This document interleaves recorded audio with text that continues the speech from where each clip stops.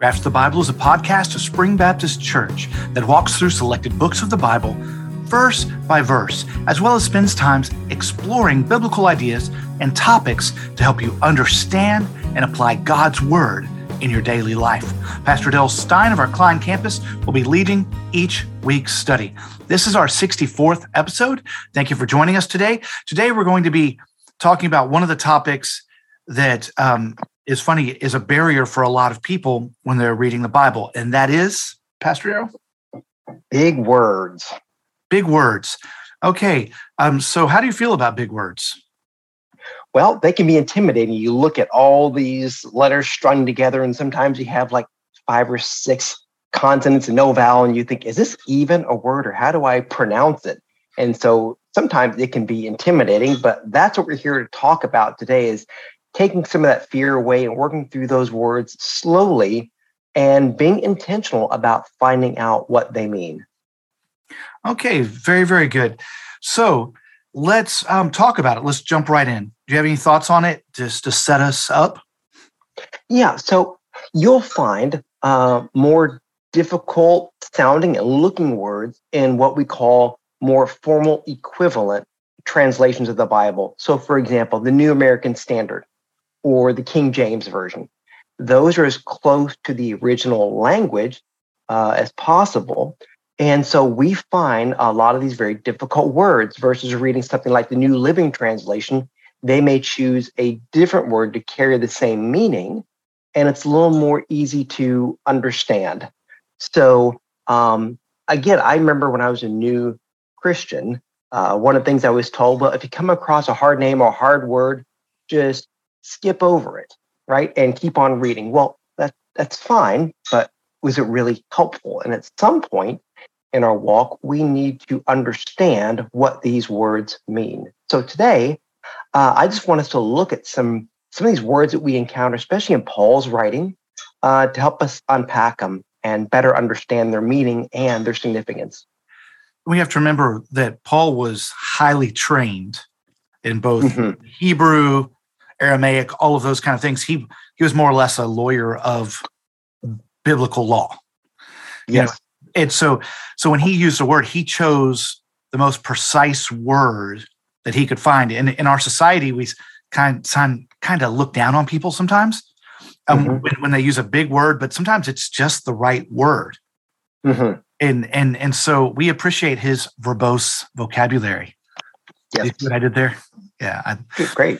Okay, very good. So let's jump right in that. Let's start with the very first word on your list. Okay, so the first word I have is justification.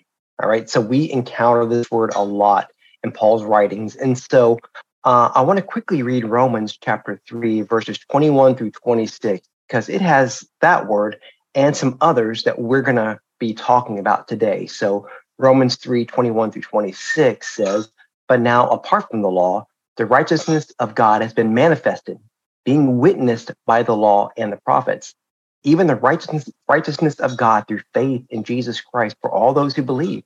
For there is no distinction, for we have all sinned and fall short of the glory of God, being justified as a gift by his grace through the redemption which is in Christ Jesus, whom God displayed publicly as a propitiation in his blood through faith.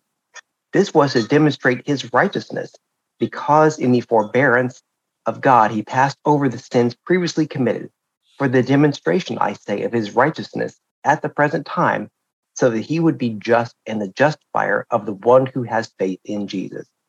Oh my gosh, that wears me out just reading through all of that.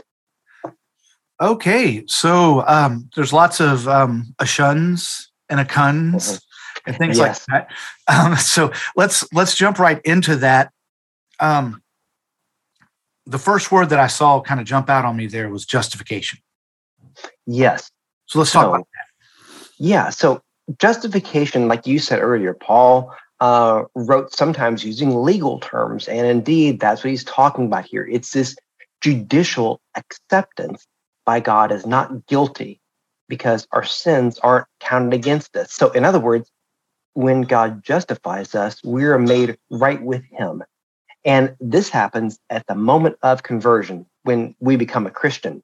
So justification is more than simply declaring us not guilty. And this is what's so amazing about God's grace, is that we are viewed as if we've never sinned. So let's think about this in our modern world, right? In a criminal trial, a person is either found innocent or guilty. Now, if they're found innocent, it could be because they truly are, or it could be that there was not enough evidence to convict, even though the person may have actually committed the crime. It doesn't matter, because either way, there is a recording of the trial, which is public information.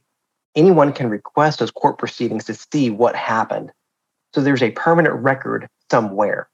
But when we are justified by God, there is no longer a record of our past crimes against him. And so he wipes away everything, and justification is a one-time event. And when God saves us, we're justified. Okay, well, how does this word play into how a lot of our brothers and sisters believe in assurance of salvation? Because sometimes people talk about it like we ask for forgiveness on a regular basis, but we're only justified once, right? Correct. Yeah, and so we are going to get into that as we talk about some of our other words here, which is, okay, what happens as we sin, as we go throughout life? Are we no longer justified? What does this mean for my salvation? Is it in jeopardy? And so we'll talk about that as we work through some of the other big words that we commonly encounter in Paul's writings. Okay, so let's run to a word that's not big, but it is not common in our society. Mm-hmm. Righteous. Yes. So we often hear people saying it really in a pejorative way, right? Well, you're self-righteous. You have this self-righteous indignation. Well, to be righteous simply means to conform to a certain set of expectations, and those can vary from role to role. And so righteousness is the fulfillment of the expectations in any relationship, whether with God or with other people. And so this applies at all levels of society, and it's relevant in every area of life. So righteousness denotes the fulfillment of expectations in relationship between husband and wife, parent and children, one another, employee, employer, merchant, customer, rulers and citizens, and God and man. Okay, so we are fulfilling our roles as we should, right? But here's the problem.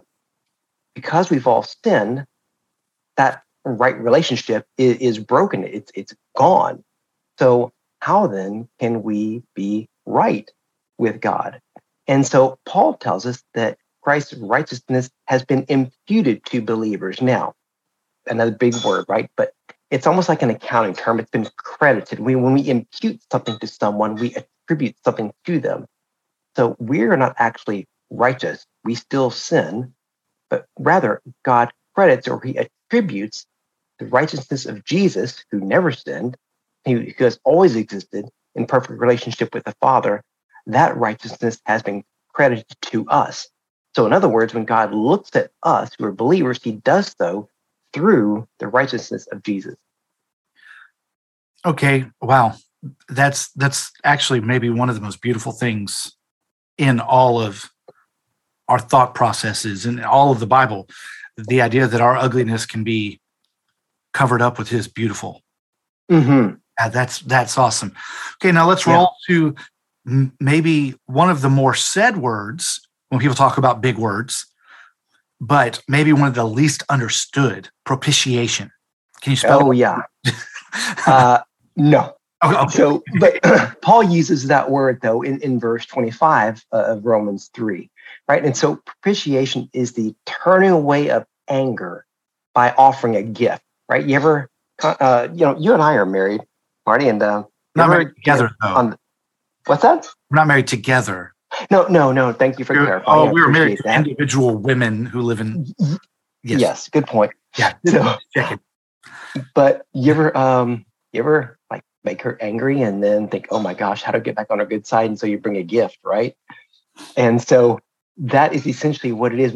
In propitiation, we turn away anger by offering a gift. And so this word was often used by pagans long ago because they thought of their gods as these unpredictable beings. Okay, they were liable to become angry with their worshipers for any little thing.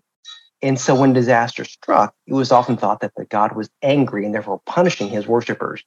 And so the remedy was to offer a sacrifice without delay. And a well-chosen offering would appease that God and put him in a good mood again. And so that process was called propitiation. All right. So Jesus was offered as a propitiation for our sins. And so sin is a crime against God and deserves punishment. And sin draws God's wrath, and that wrath must be satisfied. And so the shed blood of Jesus was the offering that appeased God. That was the propitiation, that payment. Okay, so this is when we think about like pagan sacrifice, or Yes. or they say, "Oh, it has not rained; we must offer up one of our children." That's what they were talking about back then. Mm-hmm. Yes. Okay, so how does that interact with our thought now as believers, as Christians, like in the New Testament sense?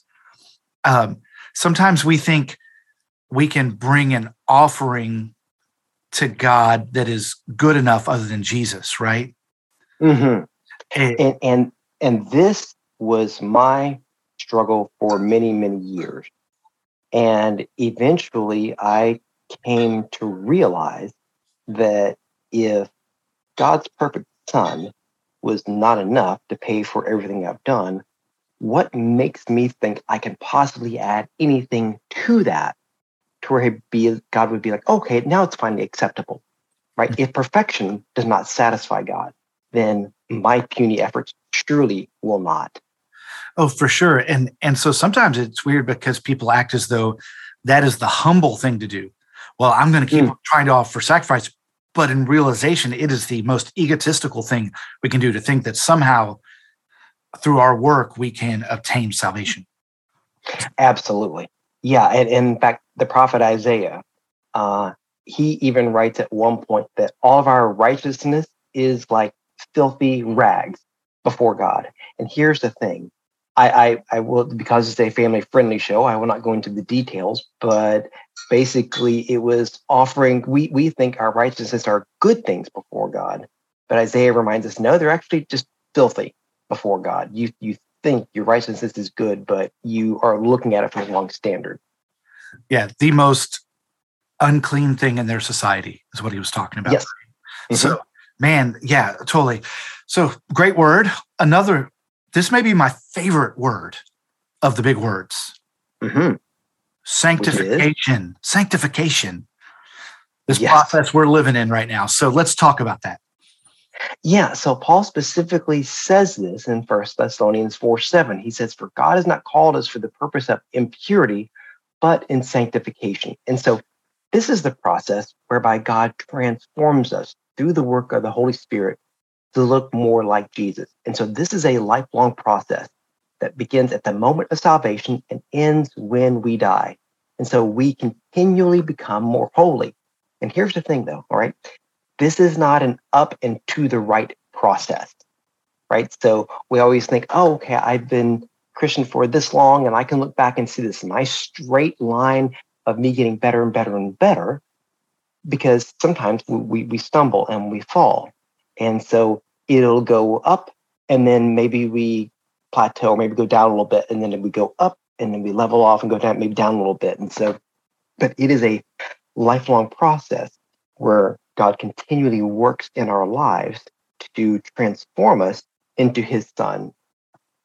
So this goes back to what we talked about last week on the discipleship pathway, which is that it's a lifelong race. I mean, Paul even calls the Christian life a race, which is this constant striving to be better. Your daughter is a racer. You know, I'm sure every time you talk to her, what she talks about her times and whether she was better or worse than the week before. Yes. I mean, you know, that's just the way racers are, always striving to be better. Mm-hmm. And I think that we would probably benefit from this idea of pushing towards sanctification a little bit more. It's not a passive process that happens to us. Yeah, absolutely. And it's accomplished through the Holy Spirit, but we are active in that. We are active by performing certain spiritual disciplines like prayer and Bible reading and fasting and meditating on God's word, and memorizing scripture, and a number of other things that we are intentionally involved in that put us in God's path for him to be doing that work in our lives. And I think this leads us to dealing with one of the harder, most misunderstood verses in the New Testament, when Paul says you should be working out your salvation, with fear and trembling. That it's not a works-based salvation, but salvation is we are saved in a moment, but sanctification is happening until the next word is glorification. So that leads us right into this. So we strive towards being more like Christ. And then what is glorification? Well, Paul talks about in Romans 8:18 about this glory that awaits us in heaven.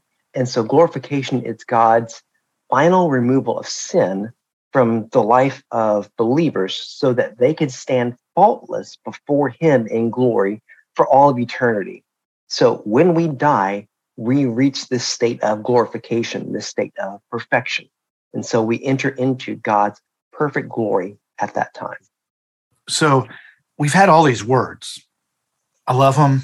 I love big words. It's just one of the things I enjoy. There's lots of Asians here, right? But they may seem very random if we don't look at it. It's like if you're looking at a bunch of puzzle pieces laying on the table. They look very random until you put them together in a picture. So let's put the puzzle pieces together. How do each one of these feed to the next? They're not just random big words we love, but they're the foundation for our belief system. Yeah, and this is so much of our theology as Southern Baptists, how these processes all work together. And it goes something like this: because we've all sinned and can't save ourselves, God has made a way back to him through Jesus as a means of propitiation. And for those who repent of their sins and place their trust in Jesus as Savior and Lord, God justifies them at the moment of salvation. And at the same time, he also sends the Holy Spirit to dwell in us to make the process of sanctification possible. And as long as God has us here on this earth, his desire is that we become more and more holy until we die. And at that point, we are perfected and entered into a state of glorification where we will dwell for all of eternity with God in the presence of his glory. Okay, that was a lot to think our minds on. This will be in the show notes, so folks could even pull it up right now and read it if they want to look through it, because it is something to ponder. When you say this isn't like that makes sense. There are 5 different kinds of love in the New Testament. And you can rattle those off. Yes, love's a complex thing, but it's not complex like this is complex. Right. And so these are things that I would encourage people to think about and to think on and to kind of meditate on, think about these verses, because as we look at them, they really are things that can bring us hope, these deep theological understandings of what God is doing in us. Yeah, absolutely. And we see him active in every single one of these processes. And again, he is the one initiating. He is one who makes all of these things possible. And it's just simply an outflowing of the love that he has for us that allows any of these things to even be possible. And as Romans says, that we are transformed by the renewing of our mind. So he really wants to draw us into these thoughts and theology, because we will dwell on something.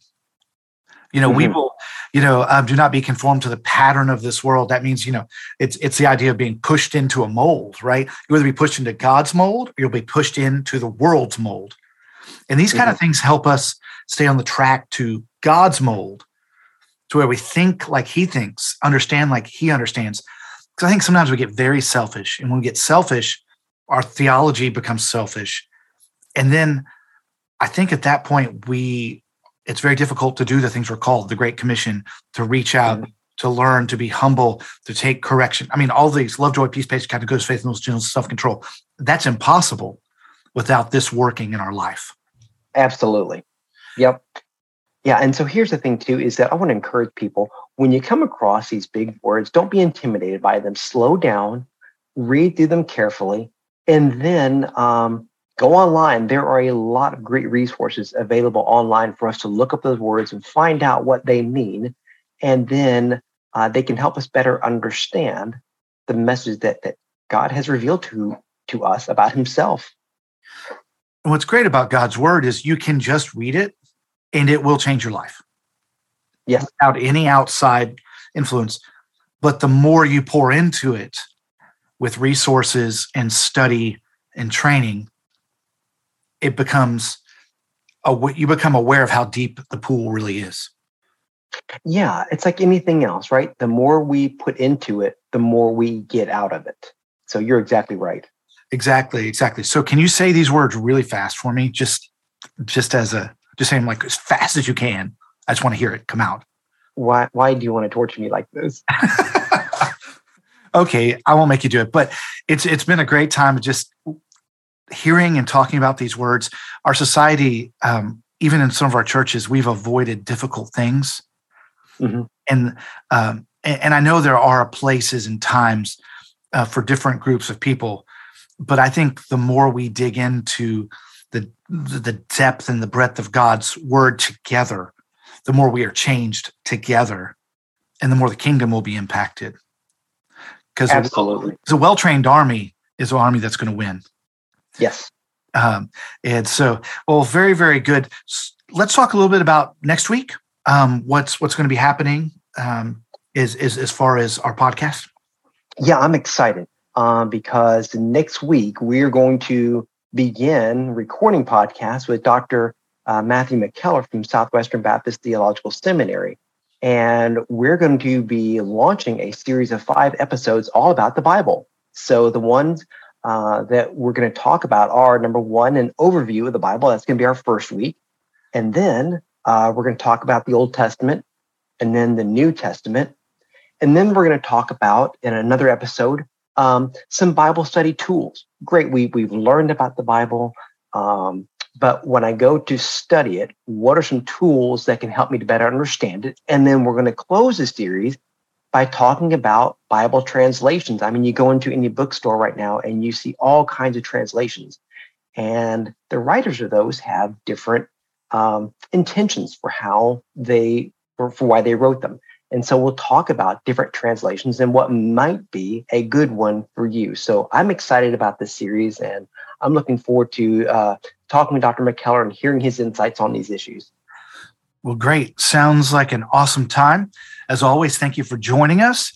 And we look forward to the next couple of weeks as we really get to do something fun and we hope informative, because really the whole point of all that we do here is so that we can look into God's word, we can find the truth he's given us and apply it to our daily lives so that we can change the world around us, because that is our call and that is our purpose.